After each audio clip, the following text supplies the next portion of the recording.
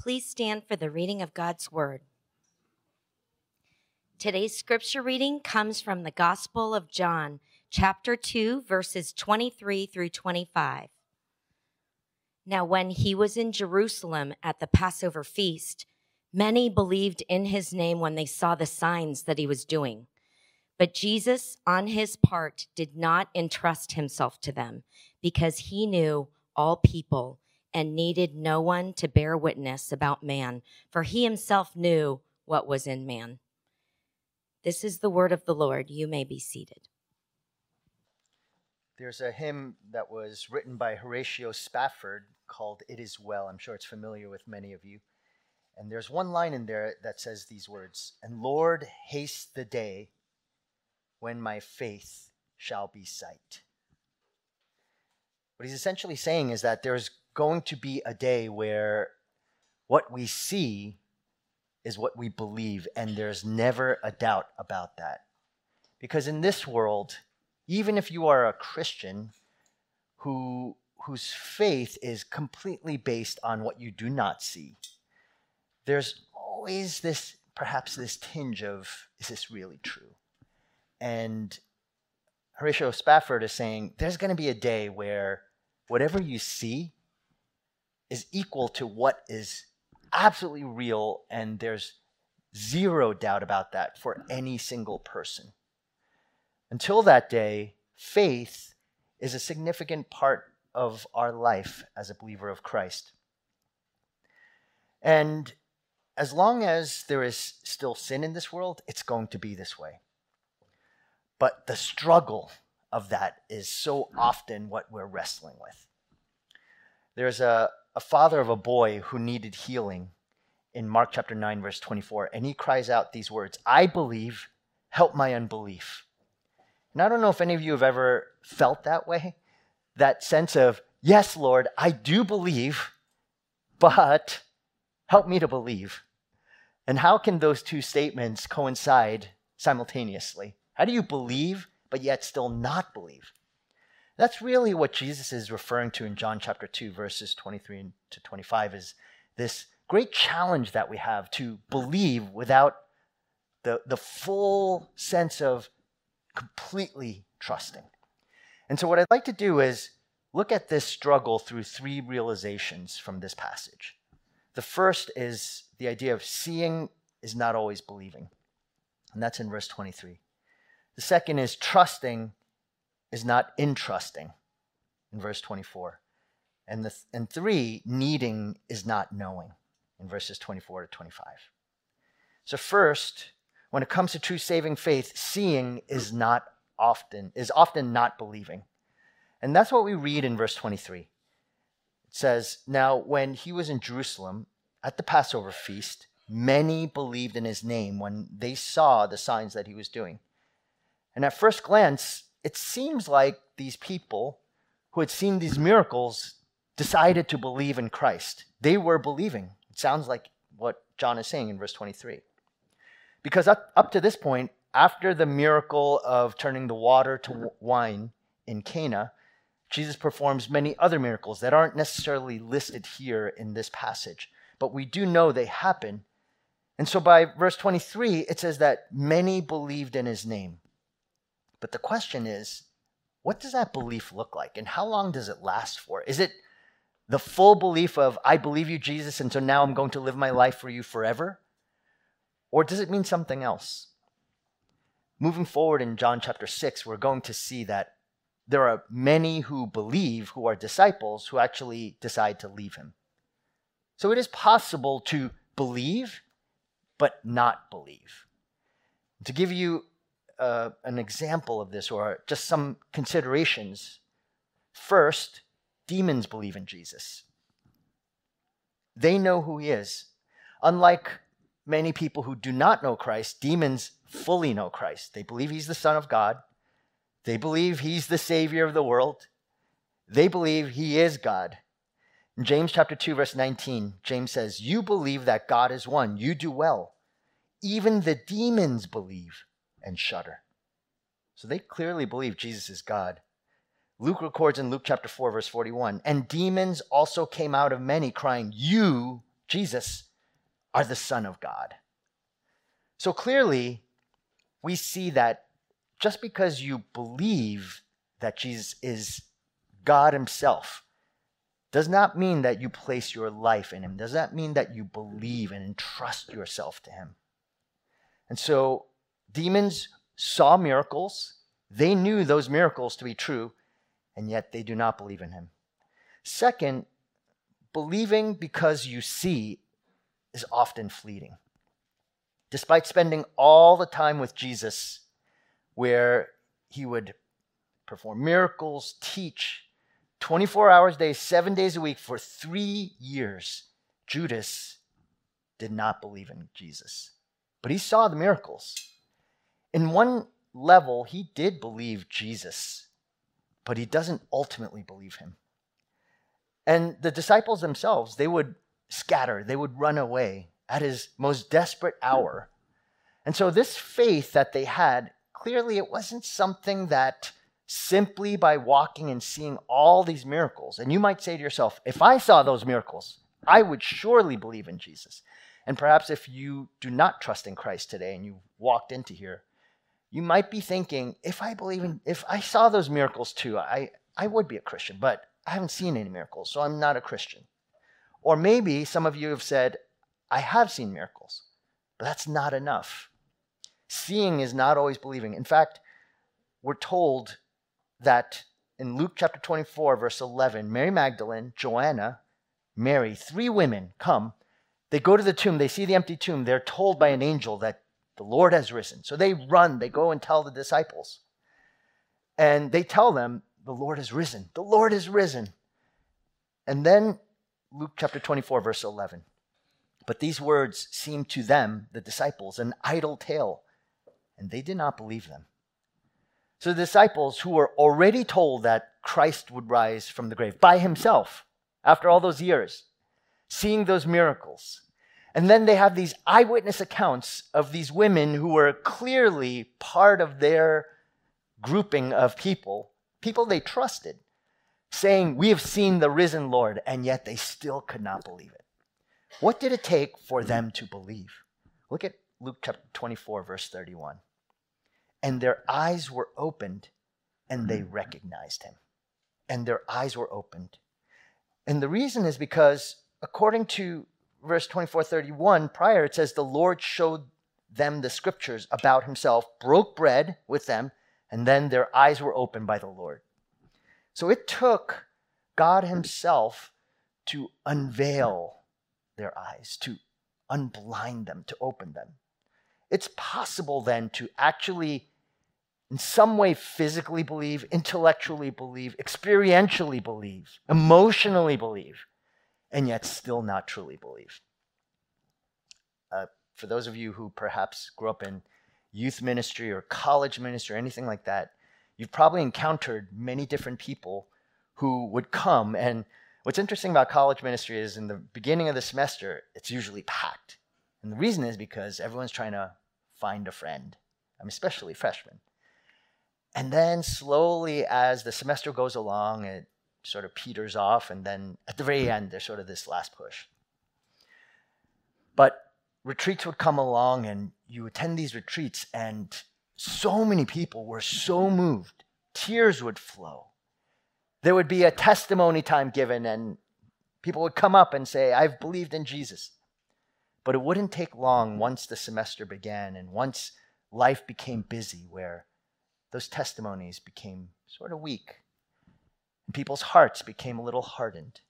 And those emotions that were driving everything slowly started fading away. It's not enough to feel or to experience something. And so we're told here that even eyewitness accounts, even miracles, it's not enough. To really hone in on this point, 10 lepers came to Jesus. And they said, Jesus, son of David, have pity, heal us. And so the Lord, and by the way, he doesn't heal every single person he encounters. He selectively decides sovereignly, providentially to heal only certain people. And in this instance, he healed all 10. So leprosy is a dreadful condition, If you've ever seen pictures of it, you do not want to see pictures of it. It's horrific. Because of a neurological condition where there's no feeling of pain, suddenly a person would place their hand on a fire, an open fire, and they could not tell that their hand is on fire. And so the hand would fall off, burn off, crisp off. Their nose would fall off. Their face would deform. And so these people were considered to be unclean, spiritually speaking, as well as physically. And so they were kept on the outskirts of the village. And they had to shout out, unclean, to make sure that no one came near them. And so you can imagine these people who are ostracized, friendless, rejected by even their families so often. And they are going to Jesus and saying, please heal us. And the most amazing thing happens. They're healed. Most of these people, by pretty much from birth, have lived this type of life. And just consider that for a moment. And then suddenly, they're miraculously healed. So you would think, if that happened to me, what would your response be? Well, 9 of them left, and they didn't ever come back and say anything to Jesus at all. Only one. Only one came back and say, you are God. You are the Lord. I want to worship you. I want to follow you. This is a miracle. So you can have this dramatic change, it's a transformative change of your life. But unless you have faith, unless the Lord opens your eyes, you will not believe. This doesn't just happen to lepers and people in Scripture. It happens to us. How often we as sinners forget the giver of the gift and only focus on the gift. So many of us are richly blessed. We have health, we have resources, we have a family who loves us. We get to take vacations and be able to enjoy the beauty of our world. During this season of Christmas, we get to travel perhaps or experience the blessing of family gatherings. So many blessings. But how often we focus on the one area of our life where it's lacking, and it leads to complaint, covetousness, jealousy, envy. And so rather than focusing on all that God has given to us, we easily fixate on what's wrong. And that leads to anger, disappointment, frustrations, worries, floods our soul. So we shouldn't be so quick to judge these 9 lepers to say, well, if I was one of those people, I would have definitely came back. The question is, are you coming back now? Are you looking at all of the blessings of your life and regularly giving thanks to Him? Or do you focus on the one area of your life that is not so full? And we say, God is not just. He's not good. He's not kind. He's not merciful. Even praying for healing. We prayed for healing, and we do that corporately, regularly. It's one of the common prayer requests that we often pray over, isn't it? When you hear about someone is ill or sick, you pray for them. Well, let's say miraculously, and sometimes this happens, they get healed. But let's say they get healed. Is it permanent forever healing, or is it a healing for 10 years? Some of your parents, perhaps they're ill right now. And maybe if they're on the older side, if your parents are, say, in their 70s or 80s, and let's say they have cancer. And so you ask for prayer, and all these different people start praying, and suddenly the cancer is gone. And you say, praise God, the cancer is gone. How long will that cancer be gone for? How long will that person live? Another 10 years? 20 years? That's it. And then their life is over. And what matters then has nothing to do with physical healing. It's, do they know Christ?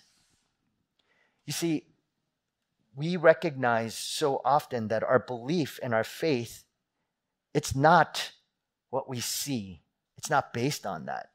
It shouldn't be. But we so often fixate on that, and it keeps us from actually trusting in Christ, believing in Him. Jesus makes this clear in the parable of Lazarus and the rich man in Luke chapter 16. Abraham, in responding to the rich man who is asking, Can I come back from the dead, even as a vision, and just warn my brothers and my sisters who do not believe in you? Because if they see me and I can warn them, then they'll really believe.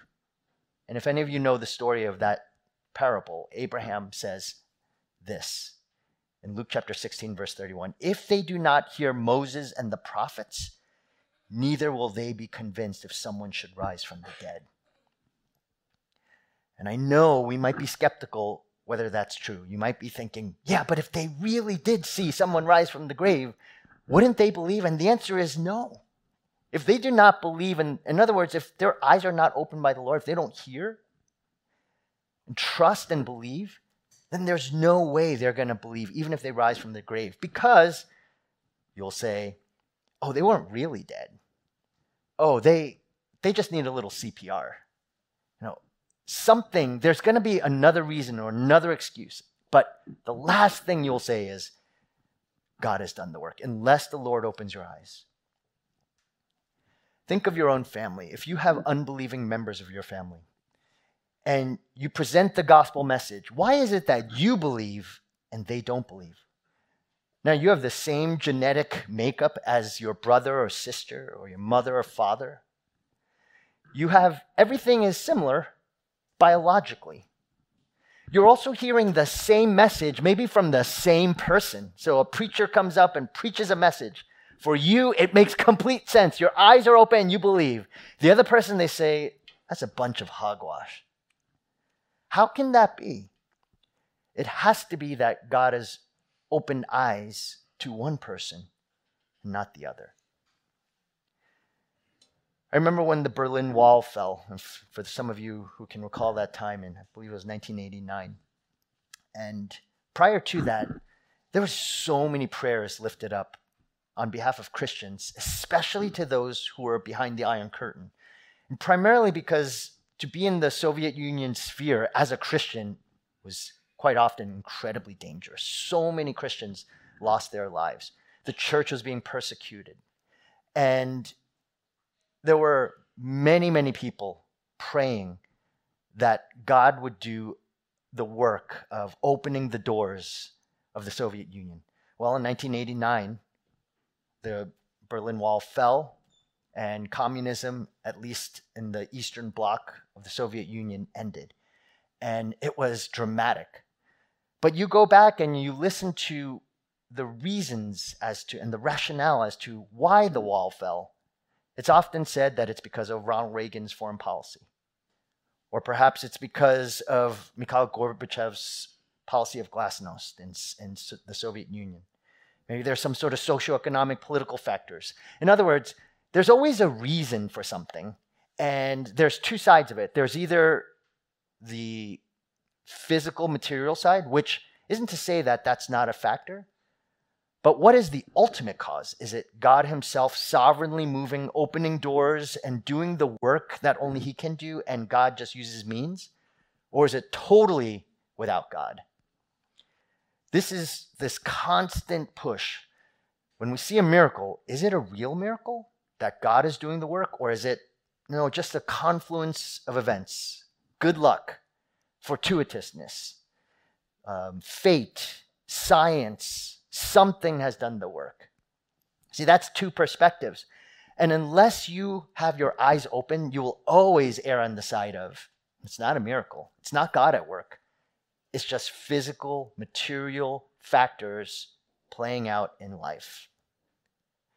That's why seeing will never cause you to believe. Because when you physically see something and your spiritual eyes are not open, you will always, always have some sort of rationale besides God himself. So this means that if you have non-believing friends or family or coworkers or neighbors, yes, go and share Christ with them, share the gospel, the good news, bring a meal, love them, be compassionate, be kind, but none of that will actually turn someone to Christ. God uses those things as a means, but we never trust the means. We always trust him who provides those means. We trust him who actually opens eyes.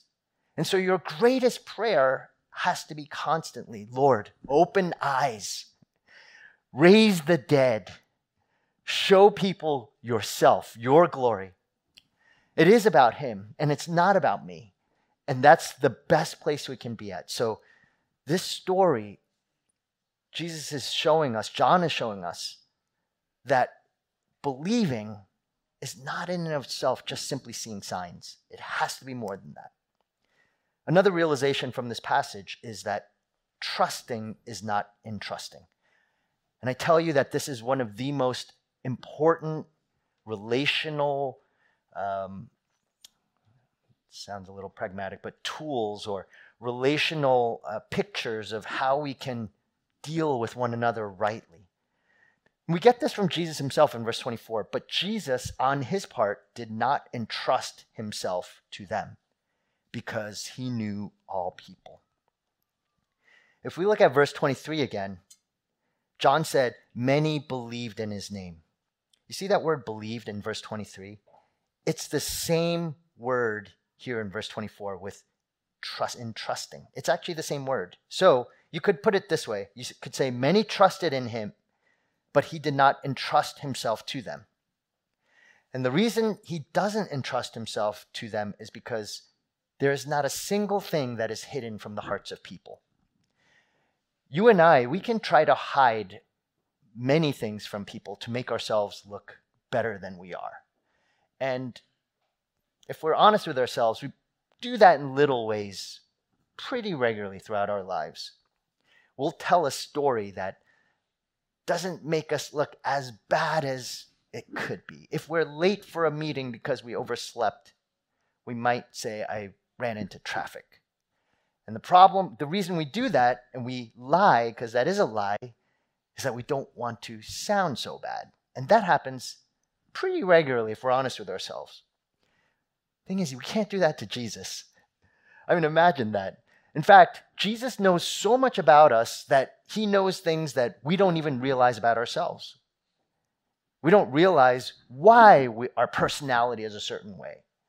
And we might track back to our family history, to our parents, to our environment growing up. But in the end, we're not exactly sure. Jesus knows exactly why you and I, we are the way we are. And there's nothing hidden from him about us. Jesus knows the hearts of people. He knows the deepest, innermost parts of us. And even those who did decide to follow him, there was a hidden part that they thought Jesus wouldn't know, but he still knew. And it was frightening. One person was Peter. Remember when Peter said, Jesus, I will never turn away from you. And I think he was sincere. Anyone doubt his sincerity? In that moment, I actually believe he really believed that he would never turn away from Jesus. But Jesus said, Peter, before the rooster crows, you will deny me 3 times. And Peter, at that point, I don't think he really believed that he would do that. He really believed that he was sold out for Jesus and he would not deny him. On the night of Jesus' arrest, the story is told where Luke says that as the rooster crowed after denying Jesus 3 times, it just so happened that Jesus was being led through the courtyard where Peter was denying him, and they caught eyes with each other and they stared at each other. And Jesus, I don't know what his look must have looked like. I would imagine it was a look of, actually, I really believe it was a look of love. Not judgment, but love. And it's the reason why Peter was so struck with shame and guilt. Because in the eyes of Jesus, he saw someone who actually deeply loved him, knowing what Peter was going to do. And that was so shameful that he wept bitterly. Peter, in the deepest core of his heart, didn't see himself as someone who would do what he did. But Jesus knew it fully. And that's why Jesus does not entrust himself to someone like Peter. Because he knows exactly what Peter would do. And he doesn't entrust himself to anyone, according to verse 24, because he knows people. What does he know about people? He knows we are inherently self-centered. That's what sin is at the core, is that we live for ourselves. and society lives for itself, and culture lives for itself, its own purposes, its own victories. And so Jesus knows that if he were to entrust himself to another person, to the world, he would become like them. If that happened, he could never go to the cross. He couldn't save anyone. The real problem with us is that we do that, unlike what Jesus doesn't do. And he's warning us, in a sense, do not do this. Do not entrust yourself to others. Now, he's not saying do not trust others. He's saying do not entrust yourself to others. And there's a difference between the two. When we, as Christians, even as a Christian, if I marry my wife who is a believer, who is a Christian, and the two of us go into marriage, what we quickly find out is that I married a sinner and she married a sinner, and it's painful and there's conflict. But it should be always the realization that this is going to happen. You should never be shocked when you, as a Christian, marry another Christian who is a sinner and you actually have trouble in your marriage. It's actually hard. It should make sense to you. If you have a friendship and you are in Christ, you are first sinners who are saved. And so therefore, while there's blessings and you might say, this person, they're my soulmate. I love them. Every time I hang out with them, I feel so good about myself. Until it doesn't feel so good. Until there's a break. Until there's a conflict. Until they let you down. Until there's a misunderstanding or there's hurt and pain. And you say, it shouldn't be, I can't believe she did that. I can't believe he said that. It should be, I know, I can imagine this happening. I'm friends with a sinner. Of course this should happen. Two church members. Once you enter into community, into a church, and you decide, I'm going to be a member of a church, well, get ready. You're experiencing life together with a group of sinners. And sinners mess up. And they hurt. And they let you down. And they don't always do things rightly. But we come together and we still give of ourselves. We still trust, but we never entrust. In other words, to entrust yourself to somebody is to give them your heart, your identity, your ultimate identity. And Jesus is saying, there's only one person who deserves your heart, your ultimate heart, and it's Christ himself. No one else. Not a husband, not a wife, not a child, not a parent, not a best friend, not a therapist, not a counselor. Only one person. And the reason is because he's perfect. He will never take advantage of you. He doesn't want anything from you. You can't give anything to him. There's no transaction between you and him that's going to make him suddenly say, all right, I get it. I really love you now because you're so good and you offer this to me. And this was what was lacking in my heart. But now because you gave this to me, I feel really good about myself. That's not who Jesus is. He has everything he could ever want or need. When you enter into a relationship with him and you entrust him with your heart, what you're doing is giving him something that is your treasure that he promises. I will never leave you nor forsake you. Your heart, your treasure, where your treasure is, your heart is also. Build it where there's no thief that can steal it, where there's no moth that can eat it away and destroy it. But everywhere else, wherever you give your heart, you're going to be disappointed. This is what I would say to a young person. If you're in high school, college, be mindful, if you're a single person, of whom you give your heart to. I do think we readily give our hearts away so quickly. You know, it's like and it makes sense. Our hearts are longing. We're created for him. And we want to give that because we want that fulfilled, that emptiness. And so the instinct is to think, as long as I find a man or a woman, I'll feel really good. Finally, I'm going to be satisfied until you actually give that heart. And they stomp on it, or they take advantage of it, or they exploit it, or they abuse it. And then there's tragedy and sorrows. Last week, George had shared with Axis, 2 weeks ago actually.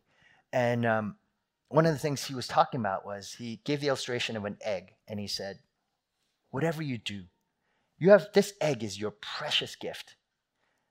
Do not let it fall to the ground.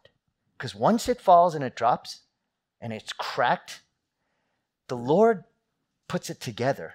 He redeems it. But there is a pain that goes with that even after the redemption. Like David, who gave away his heart to Bathsheba, killing Uriah in the process. And God redeemed him, sovereignly used him. But his life would be a life of pain. And so the reason is because this heart of yours, it is a treasure. And it must be given to that person whom you know will never exploit it. And it's not your husband or your wife. It's Jesus. The greatest danger is that we think it's our husband or our wife. And here's, for those of you who are married, when you get married, and if you ever feel like, this is not the man I thought I was getting.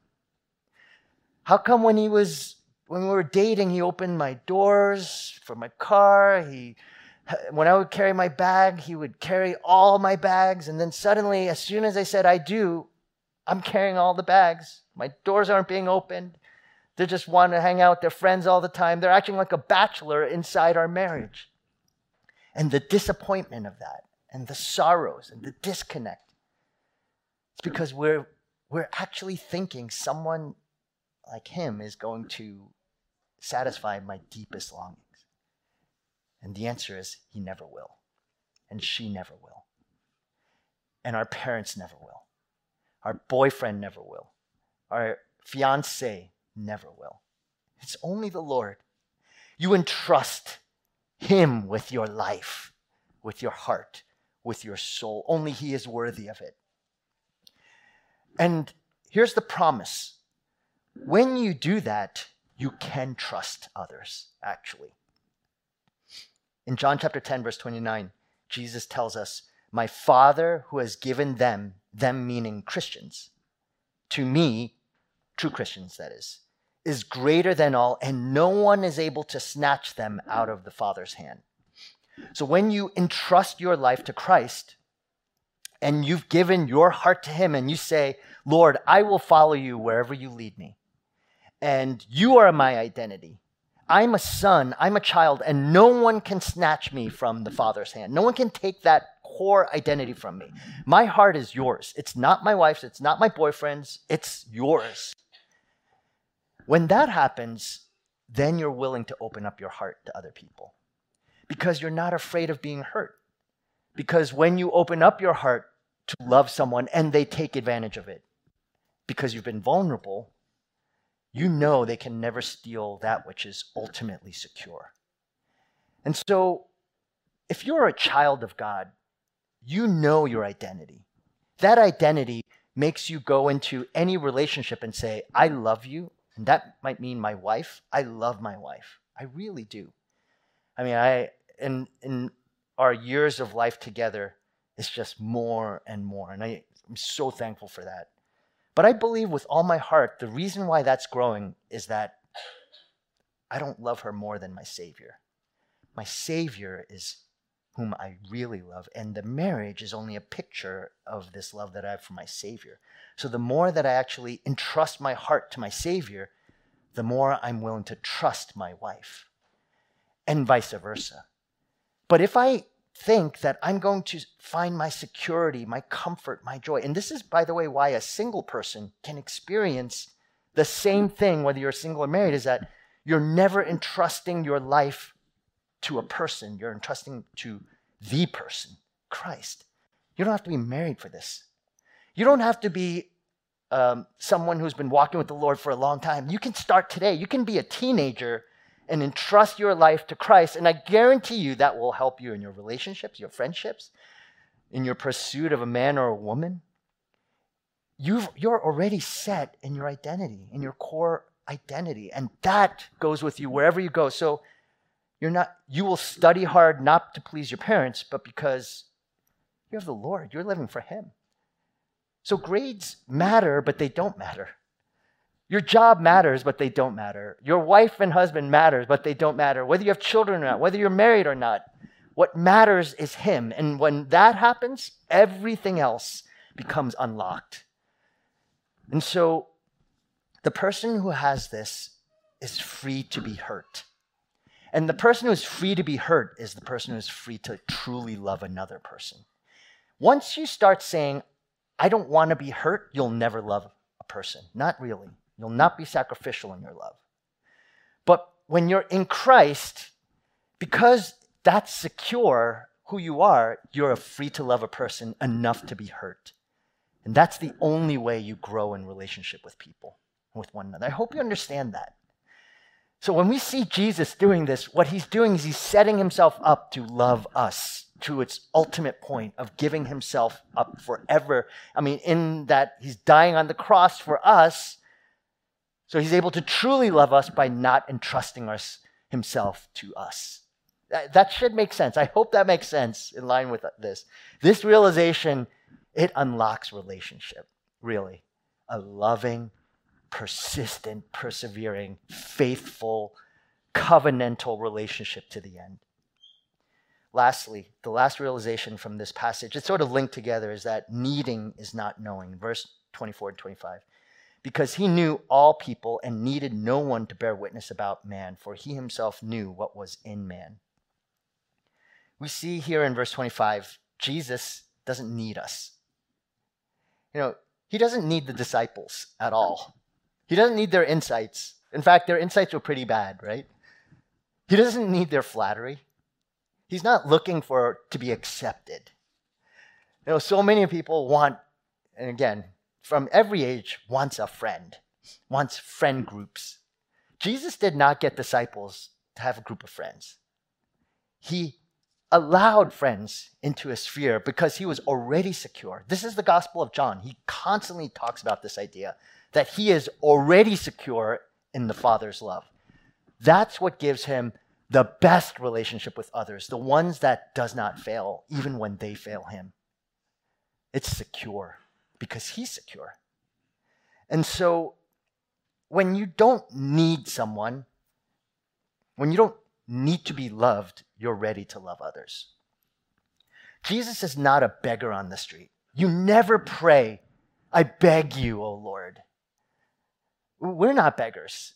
And he's not begging. And by the way, one of the most misinterpreted passages of all of Scripture is Revelation chapter 3, verse 16. Here I am, I stand at the door and knock. Anyone who opens the door, I will come in and dine with him and he with me. And if you ever seen the famous painting where Jesus is at the door knocking and he's saying, I hope he opens, I hope he opens, I hope she opens the door. That is an absolute mischaracterization of who Jesus is. Jesus doesn't need you to peek open your door because he's hoping. If he wants to get in, he will get in. He never begs us to trust him. He's not a beggar. He's not begging you because he doesn't need us.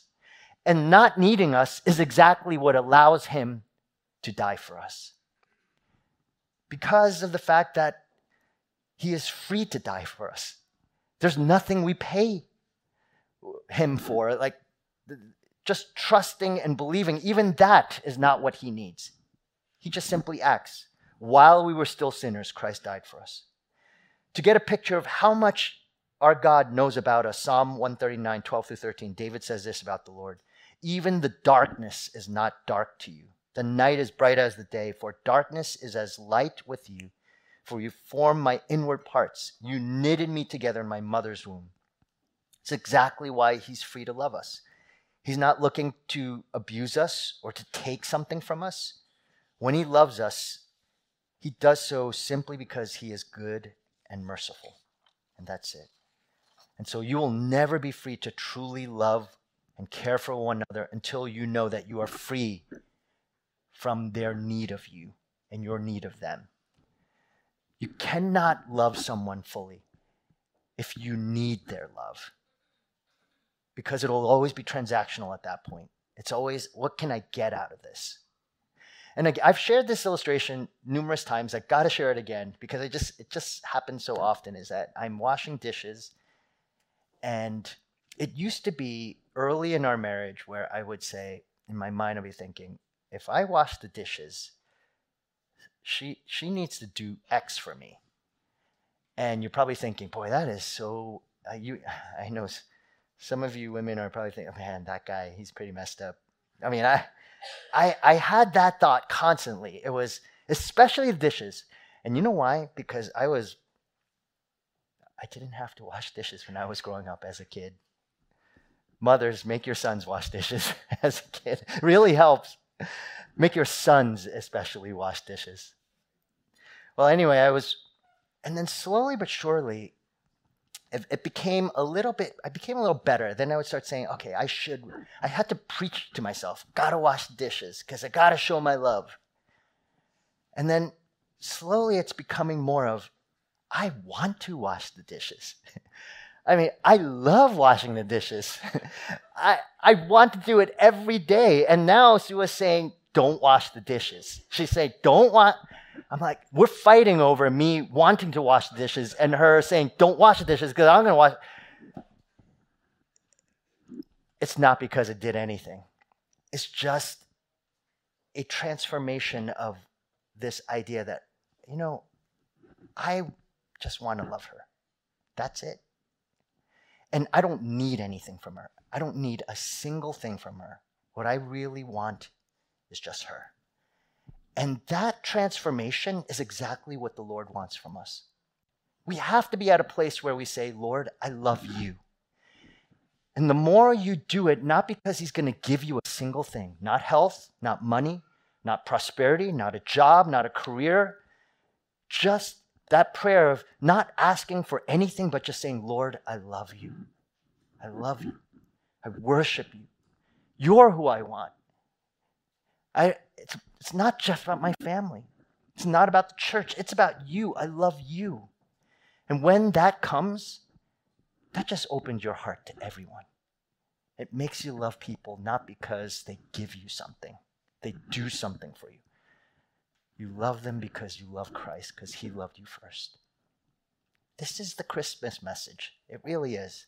It's the message of God sent his son because he loved us while we were still sinners so that we can love other people. Let's pray together. Thank you, Father, that you called us your son, your daughter. But it wasn't just a call, it was a price to be paid. We had to be purchased. There was no hope. We wanted nothing to do with you. But you didn't just knock on that door, you tore it down. The veil was torn. The chasm was breached. And in its place, we have been restored in fellowship with you so that we are now sons and daughters. Lord, so much of our brokenness is because we look to other people rather than you to be our fulfiller, to be our satisfaction, to be our utmost joy. But only when we see you as you are will we be free to love you and one another. As we take from this table, remind us once again, O Lord, that we cannot just be satisfied with life as it is. Help us to believe that which we see and to believe it with all of our hearts. May we never entrust ourselves to anyone or anything, but only to Jesus, you alone. And may we need no one except for you, Lord. And I know in doing so, you, the lover of our souls, the filler of our every need and our every longing, you will quench our thirst. You are the one who will satisfy us to the end. In Jesus' name we pray. Amen.